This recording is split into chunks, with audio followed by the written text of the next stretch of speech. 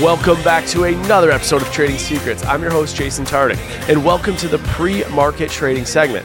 This is where I tell you an expectation of what you can expect from today's episode and guest. I'll also share some market secrets you should know going into this week, and I always provide a quick update of what's going on in my life from a personal, professional, and financial standpoint. So let's first start with this guest. I'm super pumped.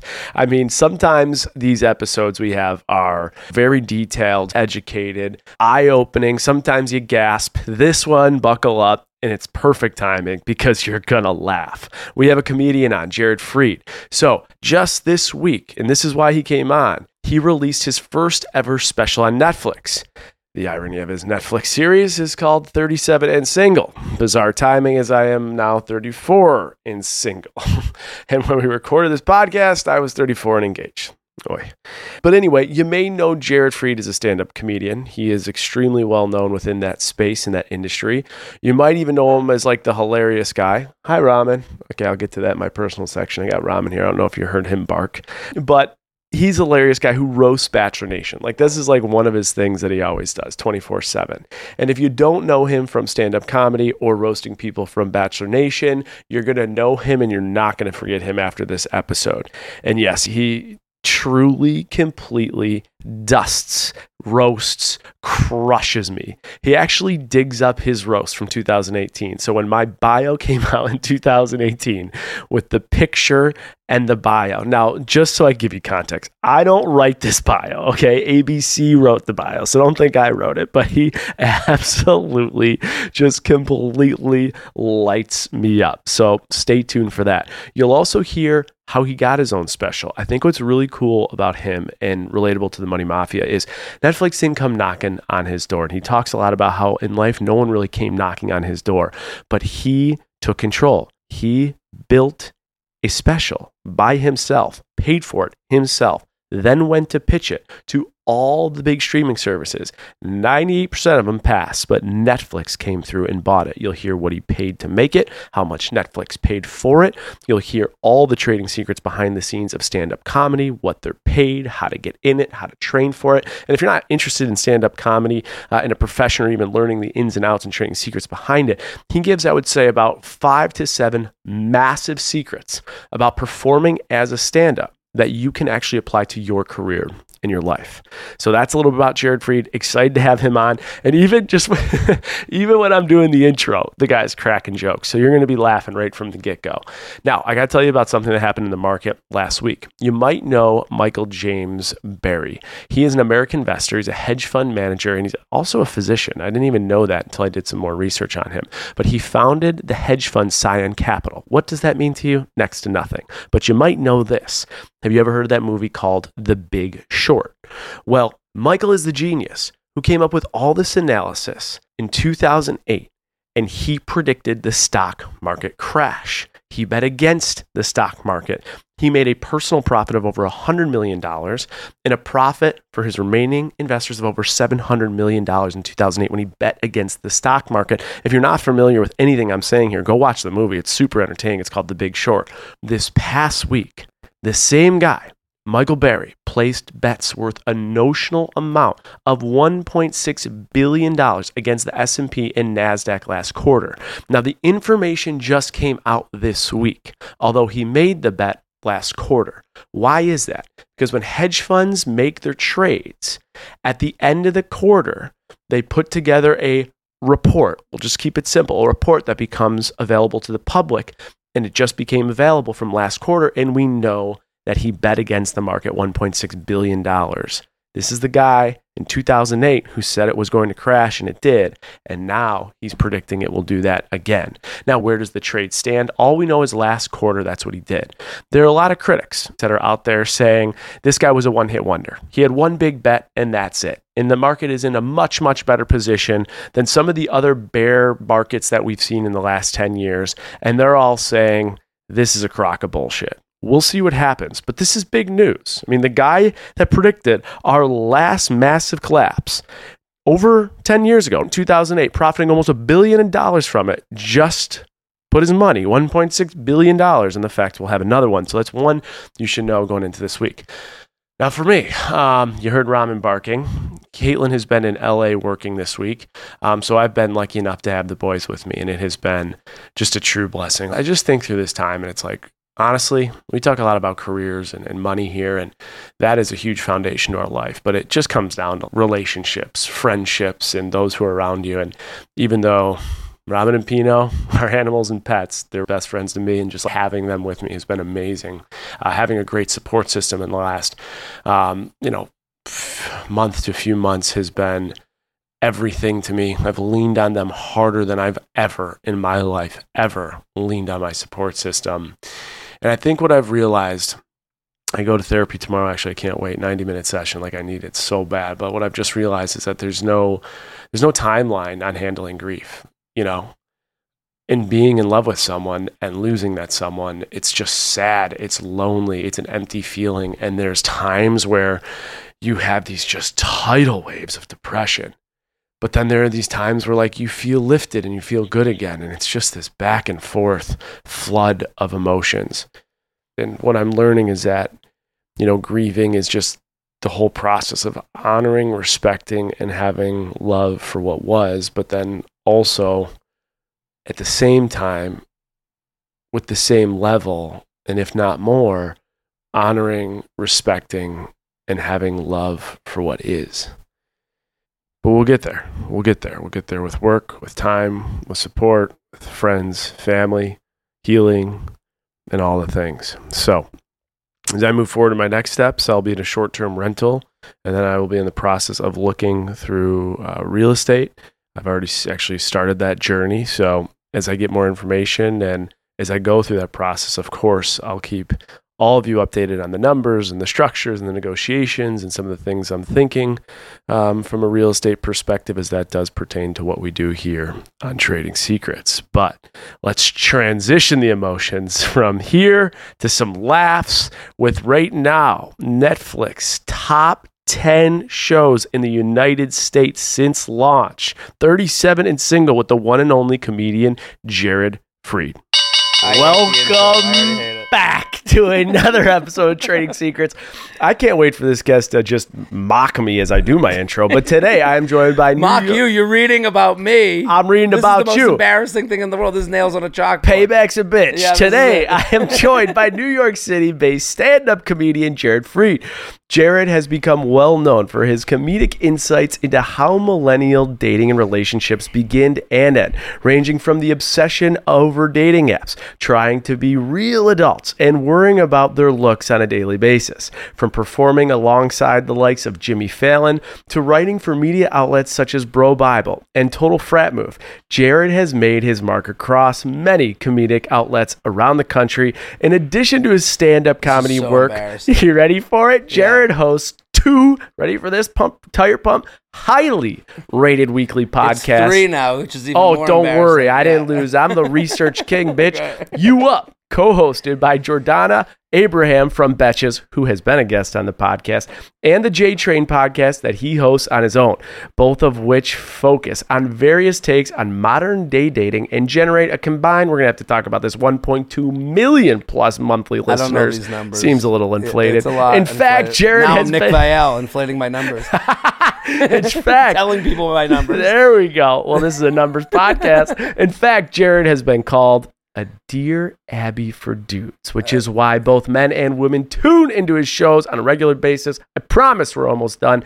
So much so that Jared recently launched his new dating show, Dating Makeover via Spotify. Already been canceled. That airs Sunday night, already canceled. And fans can join in to advice directly from Jared, which is now canceled. But welcome to Trading Secrets. It's such a pleasure to be here. Thank you for having me. Yeah, this is like, you ever have your mom tell your job to someone else? Yes. And you're like, stop, please, right now. No, I'm nothing. I'm nobody. Your mom's like, no, he's got a podcast and everyone listens. And, he's one of those, comedian. He's a funny guy. Jared, And you're like, oh, you're just melting next to your mom. Is that how you felt? That's how I felt. Well, anytime I'm not, what am I going to say? Like, I don't know. I make the funnies. I yell at the TV when the Bachelor's on. You make the funnies, yell at the TV. For the rest of the podcast, I am going to take the role of your mom, and I'm going to transition that and segue into You have huge news, honey. Tell everybody your big news. Thank you, Tell Mom. everybody. Let's start with that. I got a Netflix special. It's called 37 and Single. Okay. I called all my bachelor pals and I was like, can you get me on your big, huge podcast? And here I am. So I want everyone to go watch it. We're gonna put this out right when this comes out. Just for you. You're the best. Just because this is why you're what we call a mensch in the Jewish community. Yeah. I appreciate it. So it's out on Netflix. Watch stuff. 37 and Single. That's what it's called. It's my life. You know, Okay. It's dating, it's breakups, it's body issues, it's gender reveal parties, it's the ick, it's all stuff it's highly relatable, and I want people to go watch it, enjoy, and have a date night and have fun with it because it's all laughs. Guys, go watch it. But let's get into this. How the hell does Jared Freid, ripping on bachelor people, doing stand-up comedy, land a Netflix special? Talk to me about that. Okay, so I guess the process is like, it's very, stand-up's like an entrepreneurial thing. If you stand-ups, you'll meet them and you'll be like, none of us think we're hard workers, but they're probably the hardest working people you know. You got to go on stage every night. You got to go create an act. You got to go on the road. You got to find a way for people to find you. So over the course of, since I've started stand-up, I don't think I had enough confidence to believe anyone would pluck me from obscurity. So I've always created my own things. I used to write weekly columns. I would tweet The Bachelor, and then I would start yelling at it on my Instagram stories. I've started calling that the live scream. So I yell at the show every week, as you know. So I've been doing stand-up for 13 years. I started at open mics in New York City, 4 open mics a night, and then working my way into the clubs. And then people started wanting to see you, and you can sell tickets on the road. So you get to go on the road, and I was building an act, and there's a point with an act where it's like, I can't do this anymore. I can't keep telling these jokes. I want to move on from these jokes. So you want to put them up somewhere. And there's some people that are lucky enough where Papa Netflix, Ms. Netflix, Mrs. Netflix comes up to them and is like, here's your pile of money. Go tape the special, and we're going to promote it together. We're going to be amazing together. And, you're part of the team. Did that happen to you? No. Like most things, I had to go knock on every door. Okay. And I went and invested my own money to make a special. The question's coming. Okay. You can't tee me up. How much money? Do I have to say it? You got to say it. These cost $80,000. You spent $80,000 of your money to put together a teaser, right? Or what? What's to put together to tape the full-on special. And listen, I'm not saying the number because I'm alone in this. Lots of comics are doing this. A lot of stand-ups. Anywhere from $10,000 to $80,000, they're spending a lot of money. Okay, so you're taping what? A production. So an hour special. An hour special of what, though? Of my stand-up material. Okay, from all different locations. No, one location. So when someone comes to see me on the road, I'll do an hour. Okay. When you go to a stand-up club anywhere in the country, it's host, feature, headliner. And I know that most people don't know this. Stand-up is more niche than people want to believe. So when you go to a club in your hometown or whatever, you go and see the host comes out and says, "Welcome to the club." And then they have the feature, which is a 20 to 25 minute set. It's a hot set because the crowd already has their drinks. You get to go up and do your hot 20 to 25. And then they bring up the headliner, me. So then I go up and do 45 minutes to an hour. And that's the general show, no matter where you go to a stand-up club in the country. And every comic's dream is to be on the road. For whatever, we all want to be doing it. You want to be doing this as a job, and it's really hard to have a club book you. Yeah. So over the years, I've started building this hour, and the clubs are really practice for this special that you're hypothetically putting out. Okay. Some jokes take a day, some take years. Sure. So over the course of whatever amount of time, you're building this, and if you get it to a point where you're like, I'm done with these jokes, where am I going to put it? Now it's streaming. So this streaming is like now. HBO, Peacock, Amazon, Netflix are kind of the players right now. Okay. For stand-up. Yeah. So you want to be able to put out this special. So just so I understand the industry. Sure. So to get this special is kind of like the marquee. You have to have a special to go to that next point. Is that fair? For stand-up. For stand-up. Yeah. So you get your special, you decide to put $80,000 into this. Is this your own money or are you getting investors? My own money. Most comics, if they're making a little bit of money, they have their own LLC. I'm sure you do too. Sure, of course. So it gets paid from that as a business expense. Yeah. I put down the money. Then you take this, you finish it, it's all edited, it's perfect. You go knock on every door and shop. In my mind, as someone who sold life insurance, I want to take away rebuttals. And what's the rebuttal? you didn't make it with the cameras we use. I don't want that. Yeah. Let's make it with whatever cameras they use. And I think someone told me this is like a Bill Burr quote. He was like, at some point, you're hoping it's a Netflix special. You're hoping you get someone to buy it from you. Of course. And if it doesn't, it's an expensive business card. Because then you're going to put it on. And that, I think that was a Bill Burr quote. But, because then people want to know, when I say I'm coming to town, and maybe they like my Bachelor stuff, they don't know me as a stand-up. Sure. They know me as a guy who yells at the TV during The Bachelor and I think is funny. Mm-hmm. It's a different thing. Stand-up is this thing where it almost offends people when you say you're a stand-up comedian, especially men. When you tell someone you're a stand-up, you think you're funny. It's not, tell me a joke. Tell me a joke. Their fists go right up. Where have you been? Would I know you? How come because a lot of people, there's Seinfeld, and then there's poor loser comic. They don't think there's a middle class of comedy. Interesting. If I don't, and it's a lot of men especially, if they don't know, a lot of men's personalities, their egos built off, I'm funny. I'm the arbiter of what's funny or not. Yeah. So if they don't know you, they go, well, I don't know you, so how funny could you be? I'm funny. All right, understood. I got 2 follow-up questions. Sure. I got a million thoughts. Quick follow-up. You talked about Jerry Seinfeld. You talked about poor Louis. You talked about middle class. Loser, not Louis. Loser Louis.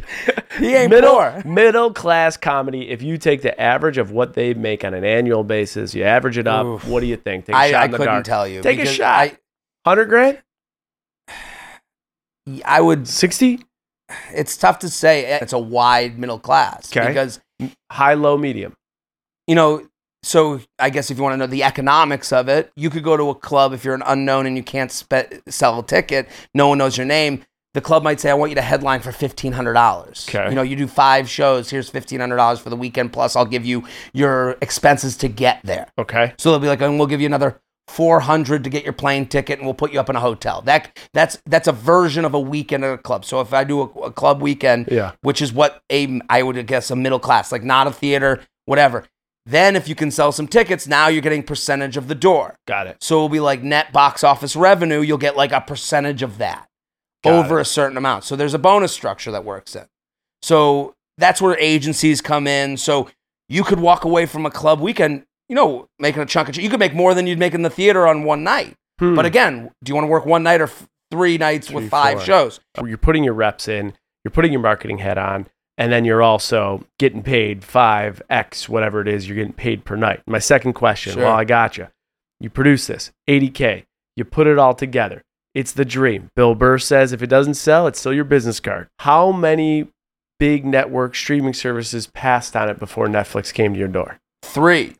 Okay. HBO, Peacock, and Amazon. And when Netflix comes to your door, you're selling it to them for a price tag, obviously more than what you put into it. Yeah, but not by much. Nothing drastic. No, okay. It's not. And here's what it also is. What they're doing is they're leasing it for a couple years. Okay. So they're saying, we'll lease it from you. We'll put it on our platform. And this is happening a lot with a lot of comics now. The money changes, as you know, every day. With brand deals, all these sponsorship things, they all change based on what's going on in the world. So I'm sure Netflix had a meeting of some sort, and they're like, we got to stop giving to all these comedians and then having them bring me their special. They're going, let's have them make it, and they kind of reverse the thing, and then we'll go look at them, and then maybe we'll buy some and not buy some. I think they're in control, and that's probably, more than we want someone to be in control. Like you look, there's a strike right now. You took the words from my mouth. Part of the strike was sparked by Netflix. Right. I don't know the specifics because the reason I'm here today is because I yell at the TV on Instagram. So I did that because I wasn't hired by SNL and TV shows to be in the writer's room. And you have to find another way. You got to survive. Yeah. How am I going to get my name out there, put butts in seats when no one is plucking me from obscurity? And again, I'm not saying this as a complaint. That's just what you do. I got to find another way for this business to work out. And I always kind of leaned on the internet. I was always like, I'll be funny here and the rest, they'll come to the shows. I'll trust in that. And stand-ups are competitive, but it's golf. It's tennis. It's an individual sport. We all go up at the Comedy Cellar. I'm at the Comedy Cellar every night. I'm there doing 15-minute sets, working on shit, making sure that I can go on the road with an act that someone would want to buy a ticket for. This is the perfect transition. Right. Because I'm seeing from a very high level is a lot of the Matt Rifes, the TikTokers, Hannah Burners crushing the crowd work. I'm seeing there's a transition. So much that I'm fascinated, especially by people from reality TV, how they jumpstart their career, move in a different direction. We're seeing Bachelor people move into comedy. And I see the work you've done. I've seen the work that Matt Rife's done. I've seen the work that all these comedians have done 10 plus years, 5 days a week. I mean, every night. No. This isn't a 5-day. This is every single night. Every night. But what's your take on the way it's transitioning? Are people getting in like that? Are you for it? Are you against it? Give it to me. I'm not against anything. I've seen you talk shit on Bachelor. You're against a few things. I'm against things. I talk shit. But I remember when I was starting to do the Bachelor thing, I would take a night off from stand-up to yell at the Bachelor. Okay. And everyone at the cellar would be like, what are you doing? What? They make fun of me. Why would you do that? Yeah. You're taking a night off from the Comedy Cellar to do Bachelor recaps? And I'll be like, yeah, I think this is my own show. It used to be you'd wake up at like 5 p.m. and then go to your show and then drink all night and go to bed. You're doing 7 jobs to do the one job you really want to do, which is stand-up. So again, do I roll my eyes at someone who's just like, I'll be a stand-up now? Yeah. I have to admit the crowd work stuff, that can get you so far. You still got to do an hour. You still got to go on stage, and the friend of the person who doesn't know you has to like you. So when I go on stage, I used to host at the Cellar every night. I do the whole Bachelor live stream is improv. I'm doing it while the show is on. And you have to be careful. You don't want to say things. I don't want to be offensive. I want to be funny. Yeah. When it's more offensive than funny, you fucked up. So I have to be cognizant of like, how do I want to sound? What kind of jokes do I want to tell? So I can do crowd work till so you're for the whole in the face. Well, yeah, that's not. My special's not going to be crowd work. Let me ask you this. I imagine the greater you become, the larger you become. You're in a stadium. You're at MSG. We're here in New York City right now. You can't do crowd work in a stadium. Exactly. So you have to be able to stand on 1 hour minimum of pure performance. You got to have an act. So you have outs over the years. Like an insurance plan. Right. I got 100%ers. I got 80%ers. I got 70%ers. I got 50%ers. I'm working on the 50%ers to all be 100%ers. Got it. But it doesn't start right away. It takes years and time. Again, I'll go to Bill Burr, who I've met once in passing, but he has great quotes about stand-up. If you got a new minute a week, you'll have a new hour a year, 52 minutes in a year, which is a great way to look at stand-up. People will tell you when they want to start stand-up, they'll go, well, I'm going to start once I have 5 minutes written. You don't even get what the fuck you're talking about. You're going to start when you have 5 minutes written? Good luck. Write 30, then you'll have 5. Yeah. And you've never been on stage. How do you know? It's different when you say it out loud on stage. All right, give me this. Sure. Odds of success. Someone from The Bachelor, someone from Love is Blind, someone comes off, they use their platform, they could sell tickets, they want to become a stand-up. Give me the percentage of likelihood they will make it and why. That's a hard thing to answer because, I would say it's slim. 10%? It's slim for anyone doing stand-up. Here's the problem that I would think someone from the reality world would have. Sure. You can't disappear and get good inside, without, you have to really commit yourself to doing badly behind closed doors. 24 hours a day, 7 days a week. You got to go to open mics. You got to go to because the minute you can sell tickets, it's too much of a temptation.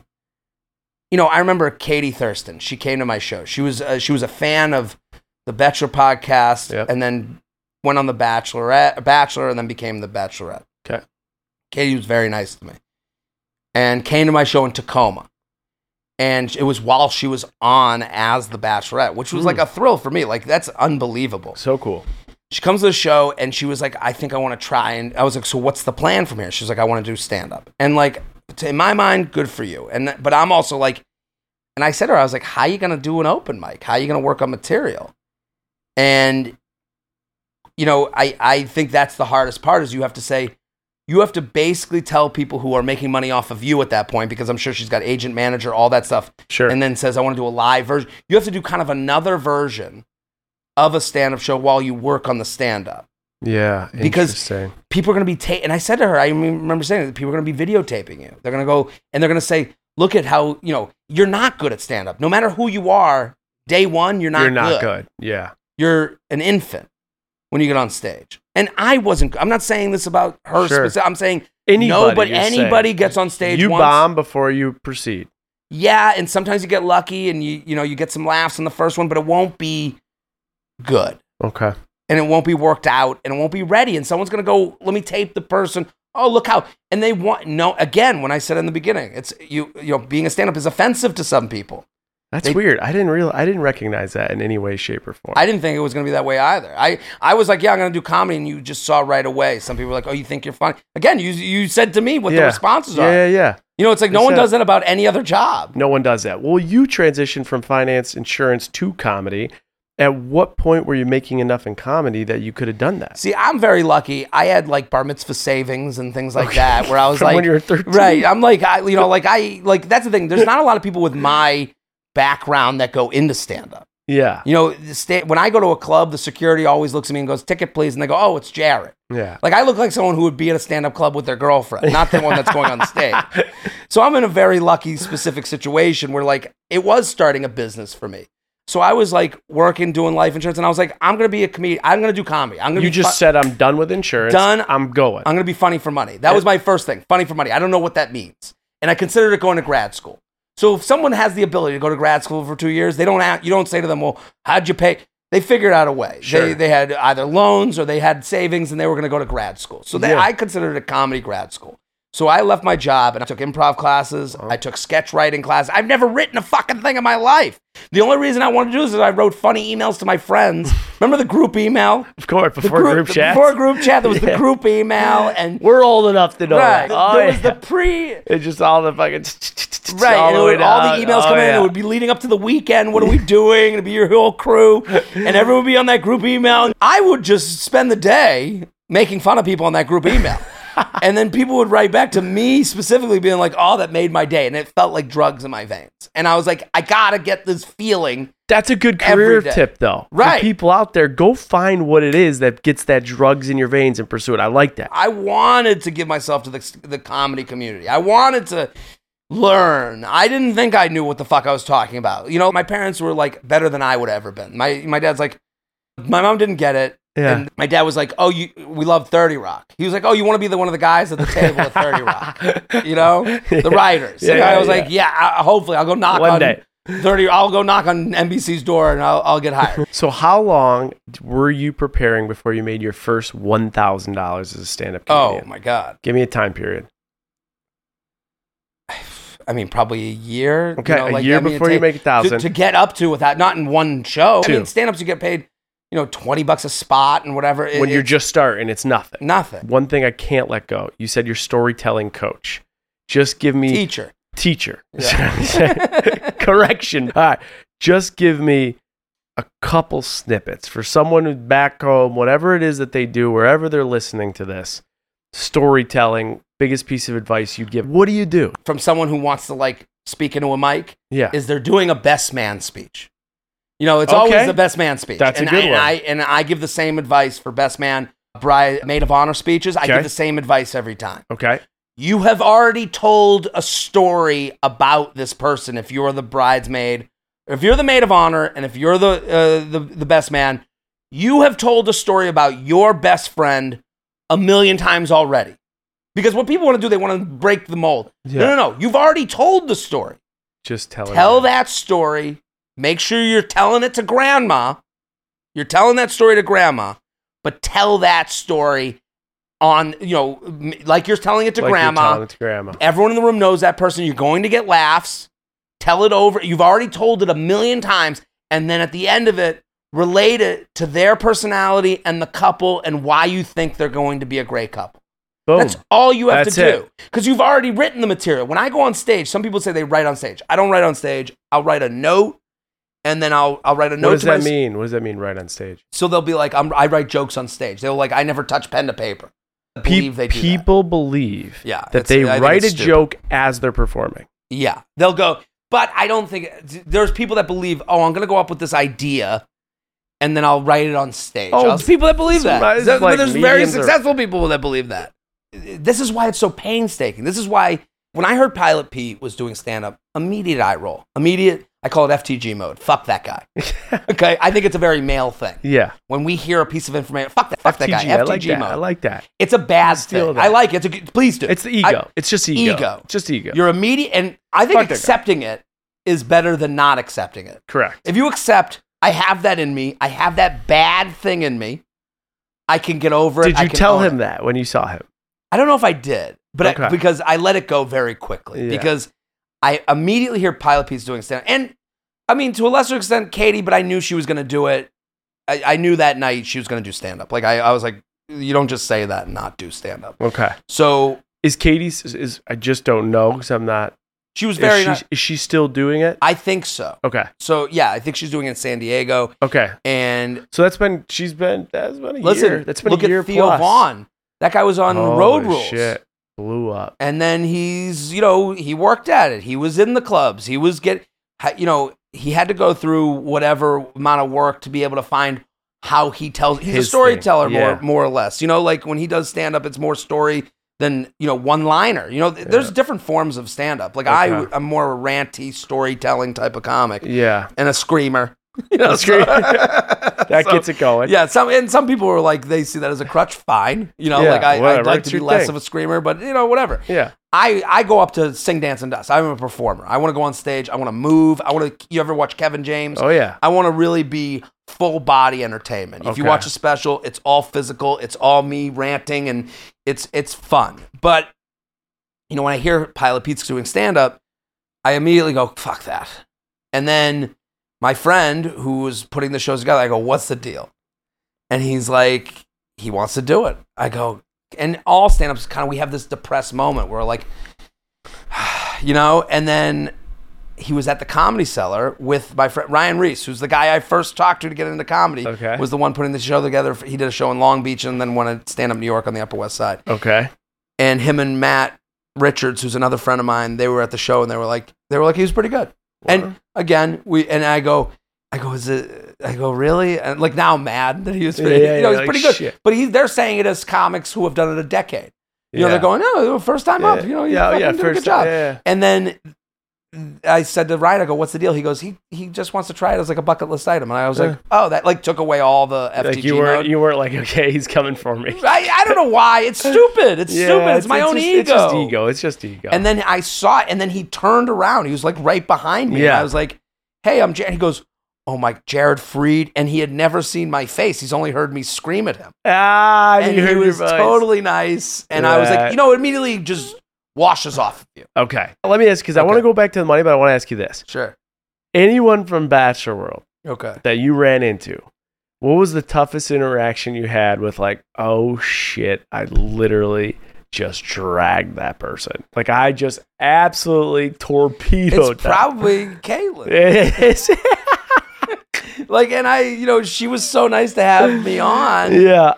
And I respect that immediately. Like, you're gonna have me on after I, take it. I gave her a lot of shit because we were very critical of her. Yeah. And I also never knew her from a season. So when I started doing this, to me, I'm always looking for places to be funny. Yeah. To have fun. Yeah. And to me, what I started doing was this.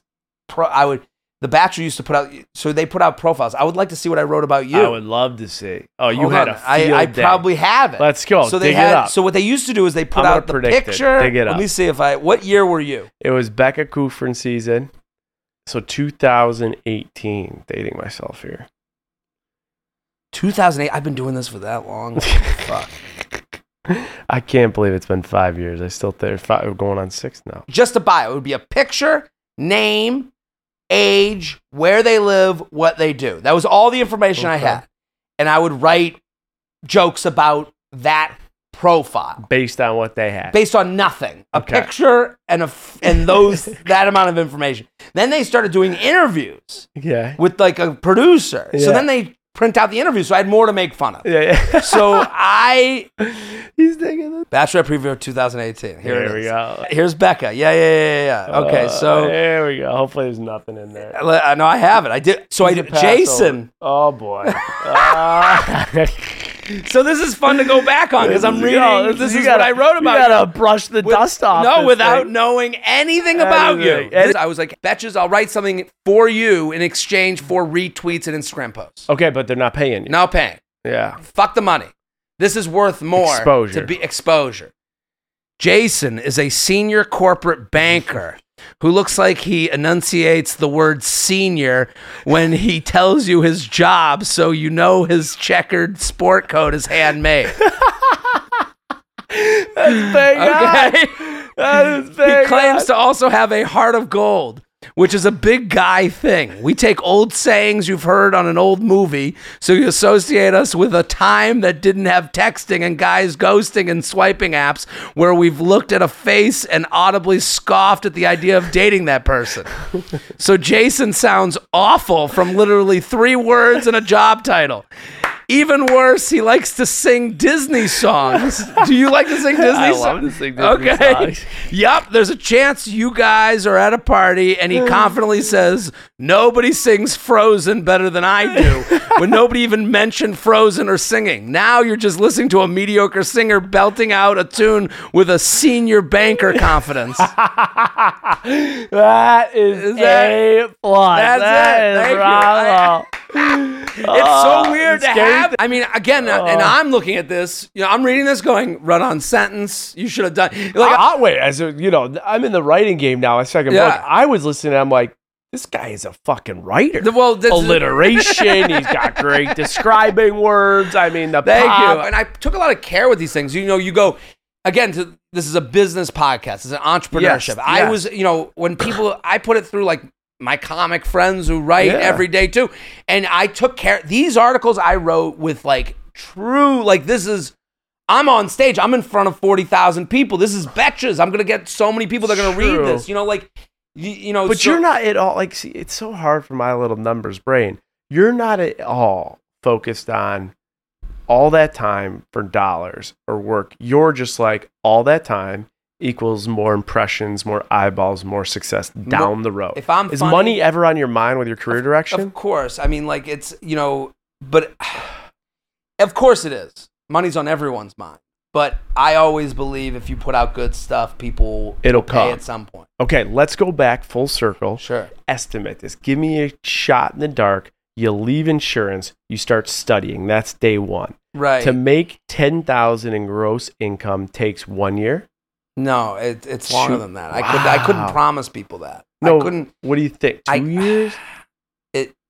There's some people that they get seen doing 5 minutes and someone goes, you're writing for my show. There's some people that have been doing it 10 years and they're still... Or they're like a Matt Rife, right? Like you're just grinding out and all of a sudden overnight... Well, that guy also had MTV kind of like plucked him a little bit. He had a show on MTV before. So it's like, how did he put together a special that he got to OnlyFans? Well, he had some cash put away. He had some things going on. He was on Wild 'N Out. Yeah. He had some things going on. Podcasting for me was always... could back it up. I started this podcast, my J-Train podcast. I've been doing it forever. And people were writing in, and I was going through things in my life at the same point as them. Like, you and I are around similar ages. Yeah. When I was in college, like, especially for dating. Yeah. So I was going through dating with technology kind of... That was when, like, Bumble just came out. I remember... A guy in my fraternity was like, yo, we got to join Facebook. And I was at lunch with all my fraternity brothers and literally stood up and I was like, nope, nerd. And we all laughed. And then like someone, I remember, I talked about this, I did a TED Talk about who should pay for the first date. And I did this TED Talk. And who do you think should pay? Whoever, I mean, you got to watch this TED Talk. Okay. But it's a little bit. We'll reference in the recap. Yeah, but the TED Talk, basically, it's about like having taste. Okay. Who should pay for the first date? People want to have an answer to that question, but some people say, I'd rather pay, and then other people go, I'd rather be paid for. And I think both answers are right. Okay. So, but I think what people do is they would rather have an answer to their question than have their own taste. Interesting. Got it. And so, but I remember in the TED Talk, I talk about like when someone was like, hey, we should join Facebook. And I was like, no, nerd. And then you found out that like someone was like, oh, I hooked up last night. And we were like, who? And they're like, she's right here on Facebook. We were like, you can look up women on Facebook. Facebook comes out while I'm in college. Yep. And then you get out of college and dating websites become less guy in his mom's basement. Yep. More like, okay, you know, it's allowable. You could meet someone on a dating website. Then Tinder. Yep. Oh, you could swipe someone to say whether you in or not. You made it easier. And then Bumble happens, then Snapchat, then Instagram DM, and on and on and on.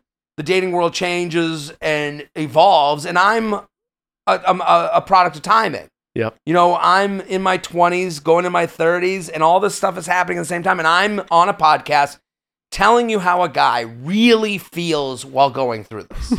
So what happened was in the beginning was a lot of dudes writing in being like, I met a girl at the bar, how do I fuck? And then women started finding it and like looking for a guy's opinion and on what's going on. Why are you thinking this way? Why is this happening? Why is it ghosting? Why is it going on this way? Why does he keep liking all my pictures, never makes a plan? And I could give an answer that I would give for myself that is a little icky. Yeah.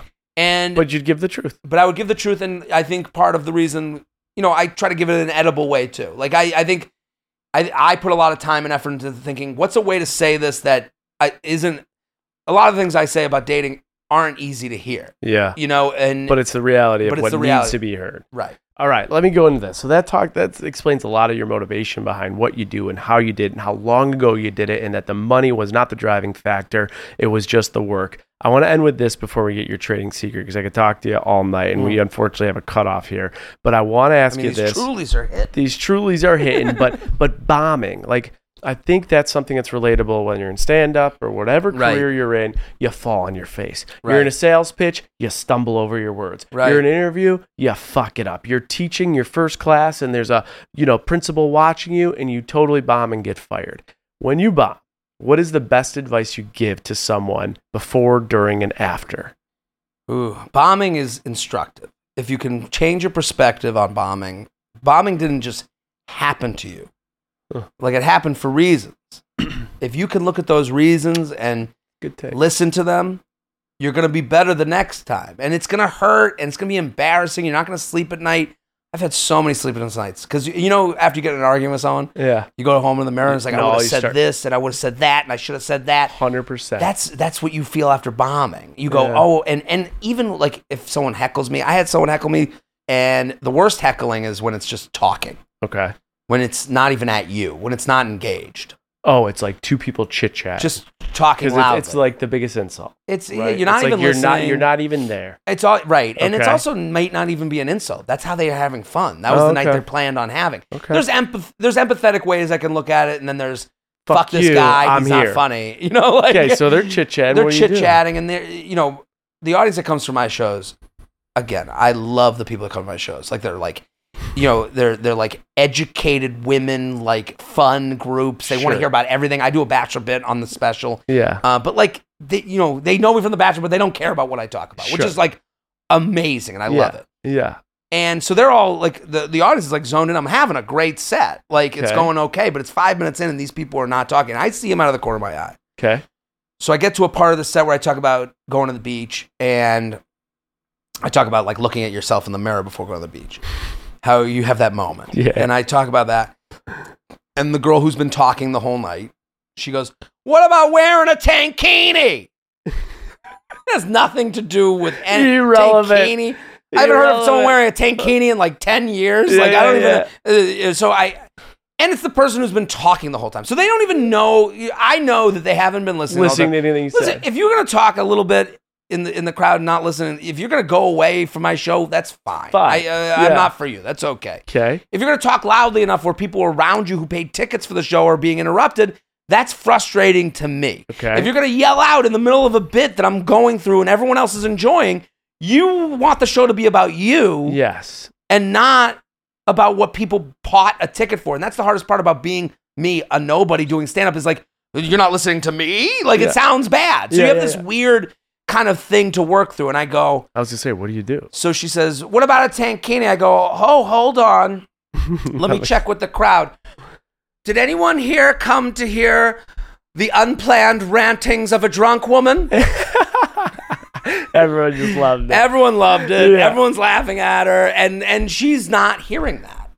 she's, again, people who yell out she like that. going back? She goes, no, well, we want it. You don't know what a tankini is? And I'm like, she didn't even, to me, if you want to spar with me, I just sparred with you. You took your shot. Yeah. I nailed you. Go away. Now we're back.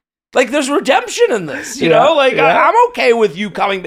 I do this all the time. I like talking to the crowd. I can do. Some comics are like, if you talk to me, get them the fuck out. Yeah. Where you're like you want to spar? I'll spar. Let's go. Step in my ring. If you want to play, we're gonna play. I love that. And I didn't come here with, I need someone to yell out. That's not my plan. Sure. That'd be a bad fucking plan for a stand-up comedian. Good thing. There's some people that good thing you had that person in the audience. Yeah. It's like. No, good thing I made that person in the audience fucking funny. Yeah. That is the only point to me. Like, the idea that comics are like, I hope some accountant shows up and yells something. Yeah. No, I got an act that I brought that I think and know kills. So, but you gotta listen. If you're not gonna listen and you're gonna yell out, okay, now we're gonna do the you show. So I start making fun of her, and it's killing. She's not willing to relent. Okay. So she yells out, well, he tried to get tickets for Matt Rife, and we couldn't get him, so we ended up here. So now she's trying. I can see the angle. She's trying to take digs. She's trying to take low blows. She's trying to say, well, you can't sell tickets, and that better comic because they sell more tickets. Whatever. So what'd you say? I said, well, you'll have to go to his show and try and blow him then. So you just keep sparring. Right, that's the thing. Now you're throwing haymakers. Right. And I don't feel good about that. I don't want to do that. Yeah. I've had instances, I end up feeling worse afterwards. Yeah. I don't want to make a fool of someone. But give me give me an entrepreneurial business or bombing takeaway from that. What is the takeaway there? You just have to be resilient, know your audience, and adapt accordingly. You have to listen. You got that. You got to listen. That's a good takeaway. You got to listen, because if I didn't hear her say the whole sentence, and take your time. You have more time than maybe the other person. Ooh, I like that. Again, this is whenever someone's heckling me or it's a heckle, I repeat what they say to them.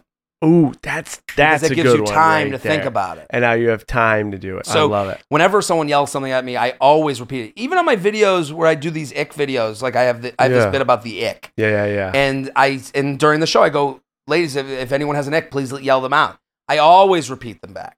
Interesting. Because I'm thinking of what's the angle I'm going to take. I like it. So that's even in a positive space where it's not a bomb. These are people that want me to be funny. Yeah. So I repeat it back, and then I have time to think during, and I'm listening to them. And I'm saying the words to myself. Oh, this is what they're saying. This is what they mean by it. Yeah. They ended up getting kicked out in the right after that interaction, because they're not letting the show move on. I'm happy to let the show move on. At some point, it's just you got. It's enough already. You got to let them go. Right, yeah, and but I end up feeling bad. But you shouldn't feel bad. I know I shouldn't. That's your job. But again, I guess I have my dad in my head. My dad's like, stop! Don't even talk to them. My dad's like, ignore you should never talk. No, but you got to engage them. And I like what you said about the bombing too. I think that was such a good piece of advice. Everyone likes to finger point. Everyone likes to say, well, I bombed because of this and because that person said that, or my asshole person in the audience. Right. But I liked what you said, dig within. There's a reason you bombed. Right. Identify it, work on it, correct it. That's huge. I think only bad comics, you get a lot of people that will say, you have to switch it for the audience. I never said switch it for the audience. I went to Europe. I did 7 shows in Europe. Did the same act to do here for the Europeans. There were things I over-explained. Sure. Things I would explain a little bit more to make sure they got it. Yeah. Same act. I love that. And it's Stay consistent within yourself. And that even goes back to the idea about giving your best man speech. You've given the story before. Tell the story again. Right. You're doing an interview about yourself. You've told the story about yourself. Right. Re-explain it. We got to wrap, though. We only have so much time. I could stay here for 2 hours with you. Your stories are incredible. I want to come back. I never shut the fuck up. I'm sorry. After your Netflix show, we're going to come back and see how it did. But before we do that, we need to trade. You gave a lot of trading secrets. Sure. I need a trading secret from you. It could be money management. It could be negotiation. It could be career management, life management. This is a motto I have. Trading secret. This is my trading secret. This is my motto, and I came up with it. I lived with my brother. Okay. We lived on the Upper East Side in an apartment. I was doing stand-up, and he was working, and he's my younger brother, and he, I would be like, what do you think of this joke or this premise or whatever? And If he was in a bad mood, he'd be like, that sucks. He'd immediately, that sucks. And I'm like, no, nothing sucks. We write to edit. So that's kind of been my motto. I write something to edit it. I like that. I don't do things, it's never a finished product. Yeah. And this goes for everything. I'm writing to edit. It's not, that sucks. It's, okay, you wrote it down. Let's do it better the next time. I wrote it so that I can edit it. So I kind of live by that. I write to edit. And you can't edit it unless you write it. You got to write it. That can connect to anything. Invest. You can't invest until you give it a shot. You can't change your strategy until you've done it. You can't redo something until you've given it a shot. You can't fix bombing until you've bombed. Right? Like, I think that is a great quote that connects to not only stand-up, but everything. Listen, stand-up is like the most instructive thing. Like, like Pete's doing it. Yeah. I'm sure he took away things from it that he never thought he would have taken away. I think, like, if anyone was to take a class and just go try it and see, not even, they don't want to make it their life, but you want to, like, learn from it. Of course. And I really do think, like, what goes into, like, being good at stand-up is, like, so transferable in so many ways. Yeah. That's interesting. I'm going to put David to the challenge, myself to the challenge in the recap. One of us is going to try stand-up in some capacity. I don't know what capacity. We're going to talk about it. Jared, where can people find everything you have going on? At Jared Freid on Instagram. If you want to hear me yell at The Bachelor, I'm always yelling at The Bachelor. And the special, it's on Netflix. It's on Netflix. It's like now. It's on Netflix. A dream come true. I'm like, I can't tell you how thankful I am that you had me. I texted you. I was like, we met once, and I'm like, maybe you'll have me on. Thank you. It's called 37 and Single. I want you to watch it. Make it a date night. Share it with your friends. Hit like if it's on Netflix.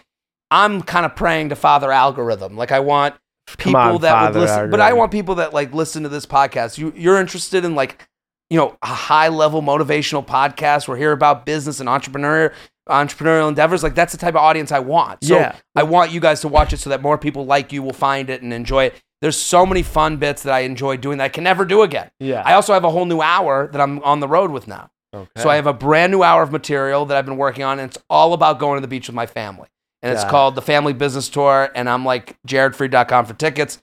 I'm going to be in Huntington, Long Island. I'm going to be in Atlanta, Seattle, all these great cities. And it's a brand new, so there won't be one bit from the special when I go to do the live show. Perfect. That is everything, Jared Freid. We're going to have you back for two things. We're going to talk about how the Netflix series did, and we're also going to get your take on the Golden Bachelor that's coming up, because I know you're going to have a field day. I've been talking about this for years. I've been wanting this. Time has come, and Jared. How excited are you? Jared will be back for that moment. I can't wait. 10 out of 10. Jared, thank you for being on Trading Secrets. Ding, ding, ding. We have the curious Canadian, the one and only David Arduin, here to discuss the Jared Freid episode. Now, he mentioned it, David, and I know you know it, but I met him right after he went on Caitlin's show. He was in the house. We hit it off. Great guy. A few weeks later, he's like, listen, I now know I have a Netflix show that's going to premiere. I need to come on your show. I was like, I'll be in New York next week. Let's run it. I had a guess that you would absolutely love this episode, because the cool thing for Money Mafia back home is David always has a different stance than the Money Mafia, I feel like. Sometimes he loves the show and the Money Mafia hates it, or he hates the show and the Money Mafia loves it. So, David, I am very curious what your take is on Jared Freid in this episode. Yeah, very polarizing take sometimes by me, but first and foremost, it's good to hear a little step back in your ding, ding, ding, but you sound better. Let me just do a quick check-in here, Jay. It's Friday, the 18th of August as we do this. From what I've seen, you've still maintained a little break from social media. So it's funny sometimes when you take breaks from social media, even as one of your best friends, it's like, I feel like I don't even know what you're doing sometimes or what you're up to. So obviously we've had some, texts and combos over the last week since we really last caught up about it. But, give us a life update as far as Friday, August 18th goes and how you're doing with everything. David, it's funny. I always joke around with people. I'm like, if I win the lottery, the first thing I'm doing is deleting all my socials. And I can confirm after this last, I don't know, almost 2 weeks of not being on social media, that would still be the case. I feel like today and yesterday is probably the first 2 days in a really, really, really long time, months and months, that the highs are outweighing the lows, if that makes sense. Now, the lows are still there, but when I do a T-chart of like, what was my high today? What am I grateful for? What was good for my physical and mental health? Just the last 2 days have been a little bit better, but it's kind of like I'm not trying to thrive here. I am trying to barely survive here. I feel like the foundation that I'm on right now is like, it feels like quicksand, if you will. And I'm just trying to make it like beach sand where it's still hard to walk, but like it's not sinking, figuring out where I'm going to go, what I'm going to do, what I'm going to buy, if I'm going to rent. I'm in a very, very short-term temporary situation now, but I need to figure out something quick here. So that's been my focus. And I think it's just been a lot, it's day by day, it gets better.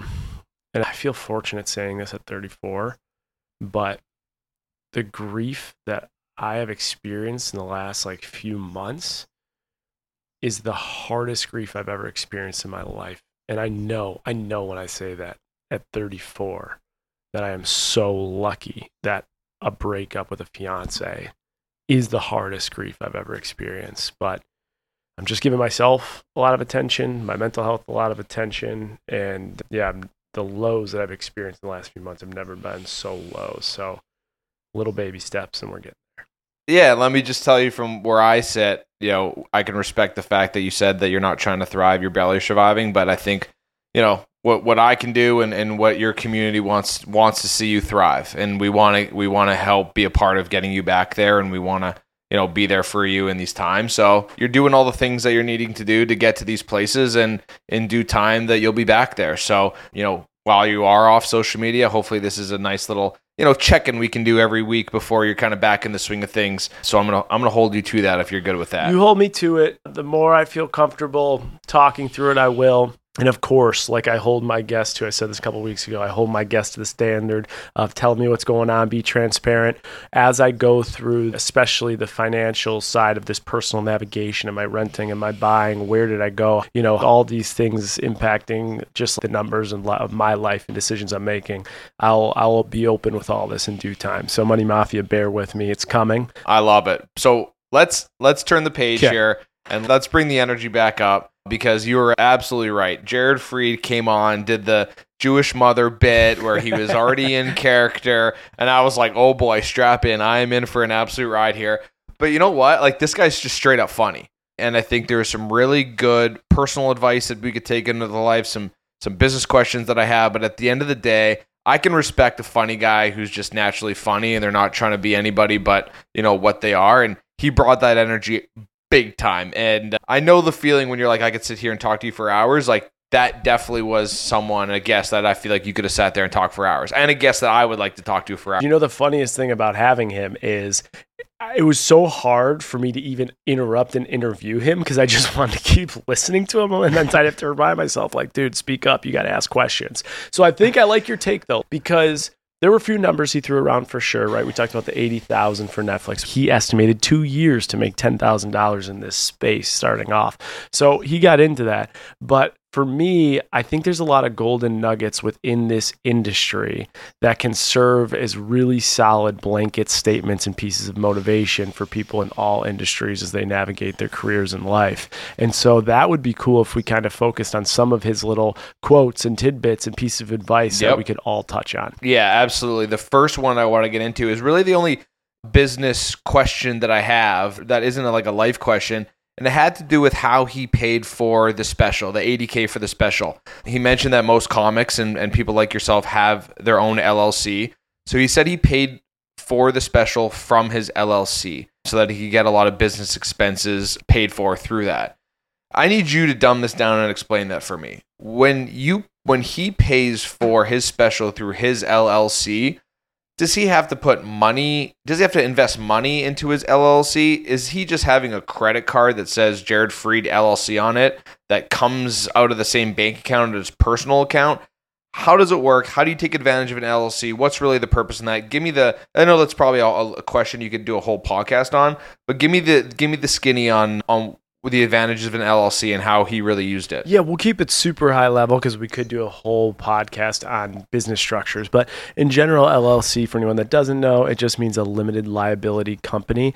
And the biggest thing it does is it protects your personal liability. So if you start a business, the operations of that business flow through the structure of an LLC. And God forbid there's a lawsuit or an accident or any type of issue within the business in which there could be a massive impact from a financial standpoint on yourself and the business, that liability is protected just in the shell of the business, right? Then there's other ways to layer on extra protection through insurance. But the point of an LLC really is to help you reduce the liability on your personal financials when you start a business. The second thing is tax code, tax strategy. And so he starts an LLC. It's for his whole comedy business. Revenue flows into this LLC from when he does stand-ups, when he does appearances, and when he gets paid from Netflix, right? That's the revenue side. Now, when he's saying expenses, just imagine this LLC. Say Netflix pays him $90K for the special, because he said they don't pay much. They didn't pay that much more. So suppose they pay, let's just say $100K. He would have $100,000 come into his LLC as revenue.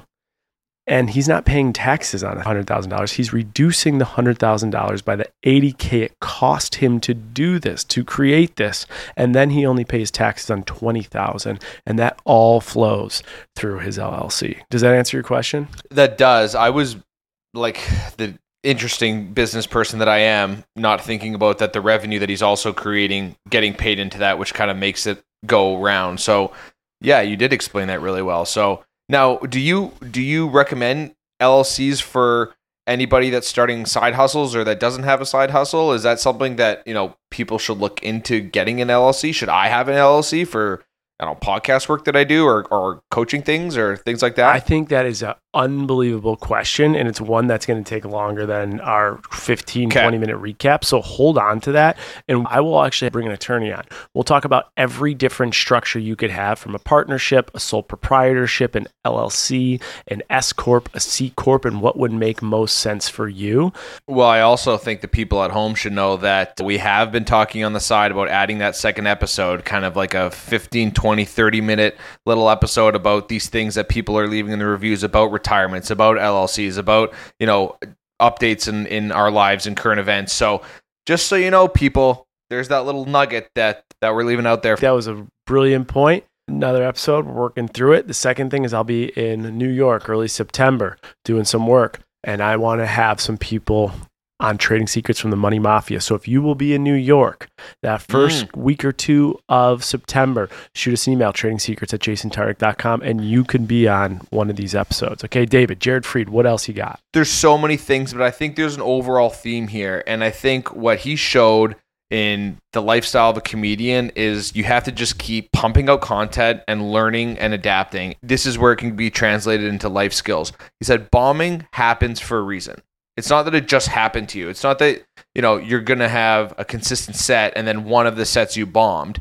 Bombing happens for a reason. And it's kind of the whole, use it as an opportunity and learn from it. And I know there's probably examples in your life, and I know as a hockey coach, if I go out there and lose 8-0, it happened for a reason. It's not just by chance, right? It's not a bad bounce. So I have to watch film, I have to learn from it, I have to go and practice so it doesn't happen again. I just thought that sometimes in our lives, we don't take the losses or the negative things that are happening and sit back and analyze them and adjust for them. I know that for me was a huge takeaway that I got from this, was just his ability and the comics ability in the industry to take results for what they are and not just look at them as that'll never happen again, but that's happening. I got to fix it. I got to edit it. I got to work. I think the bombing discussion was brilliant. And I think it was also a brilliant connection into his trading secret, which is right to edit. I think bombing is the same thing. Bomb to edit. You losing 8-0, lose to edit. Fall on your face to edit.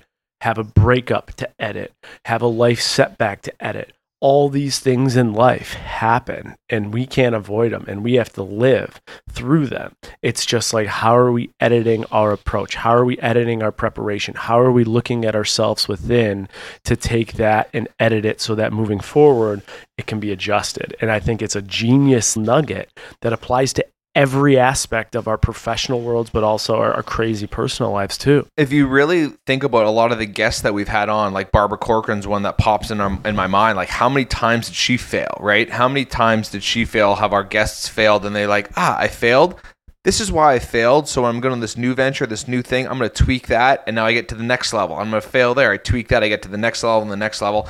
I just thought like his mindset around that was just so refreshing because it was like more like a, duh, like I have to fail so I can learn from it so I can get better, rather than like oh, woe is me, like I'm just going to tread in the mud for a long time. I agree with that, and I do not want to overstep this or oversee it.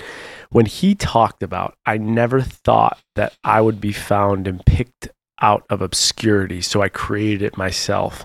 Money Mafia, let this speak to you, okay? We are not all Matt Rife.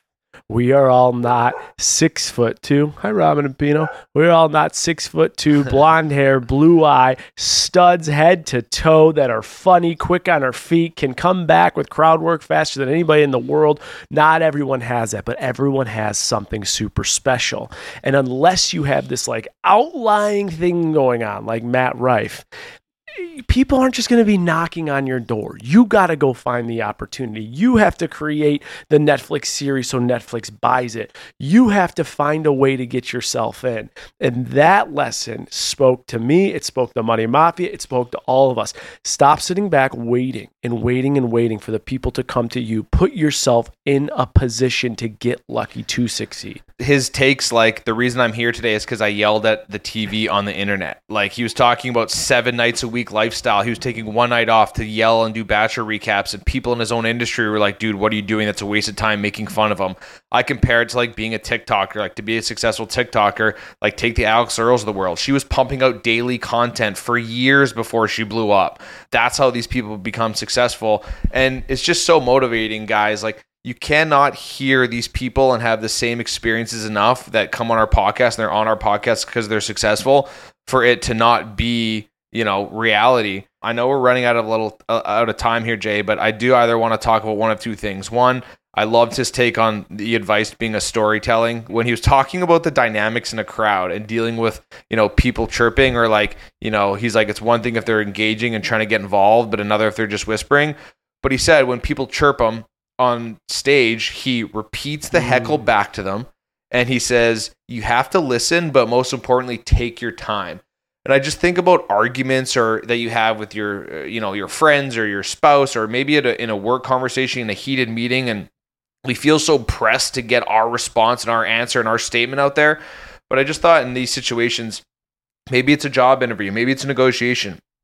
Listen, repeat, and take your time so you can have the response. Did that resonate with you at all? It did. And I'd be willing to say that almost 100% of the time, with pure certainty, when I take my time in situations of frustrations or high emotions and think through it and not react, but let myself understand it, I am thankful for that. And I could say with almost 100% certainty, the times I instantly react are the times that I regret. And so I really liked what he said about take your time. And I loved what he said about repeat back what they say to you, because it gives you time to think. I loved it. It was brilliant. Wasn't that a Chris Voss tactic with the negotiator that we had on? Yeah. Didn't he say if you repeat back, it kind of opens up Pandora's box, and now they'll touch on 10 different things and give you some more information? And on top of it, he said it allows the person you're talking to understand they have been heard. And that's one of the biggest issues in communication. Yeah. But David, I loved that point. I loved all the points you brought up. This is the time in the episode where we give something away from the influencer closet. Just go give us 5 stars on Apple or Spotify. Let us know what guests you think that we should have on, and or any of your number one takeaways from this past episode. We are giving it away to Go Blue 62, loyal listener.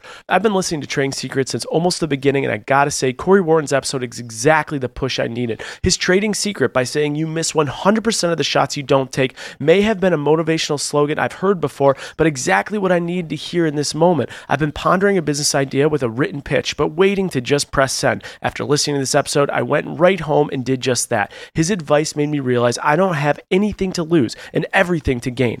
Being in my mid-20s, I've thought a lot about how I can set myself up for the future, and this podcast has offered some valid advice. It's so fun to hear from such a variety of guests, between restaurants to reality TV stars, on what they have done to get where they are at now. The podcast has forced me to think of my future in ways I haven't before. I look forward to future episodes and financial advice that's 5 stars. Loyal listener, go Blue62. Just shoot us your address and name, tradingsecrets@jasontartick.com, and we will send you something from the influencer closet. And for everyone out there, please remember to give us 5 stars. Please remember to give us a review. Go follow the Curious Canadian David Ardo, and on Instagram, follow our podcast page, Trading Secrets Podcast, and everything we have on YouTube. David, you got anything you want to close us out with? Not if, but when we do a Trading Secrets live tour, I need Jared Freid as a guest to bring the energy, to get some banter, to get some back and forth, work some crowd work. You said in the episode, maybe me and you are going to have to challenge ourselves to do a little bit of a bit or a set or something like that. I just think that guy's energy was electric, and his ripping of you in your bio for the Bachelorette season that you were on had me in stitches. So unbelievable episode. I was dying. I hope all of our listeners enjoyed it as well. He shredded me. It was amazing. And don't you worry, David, I made sure to clip him roasting me. So that will be a live clip on all of our socials. That's coming. Love it. And thank you for everyone in the Money Mafia. Let us know what's going on in your week this week, work-wise, or what you're struggling with in our Trading Secrets Facebook group. And hopefully this was another episode of Trading Secrets, one you couldn't afford to miss. Making that money, rain on me.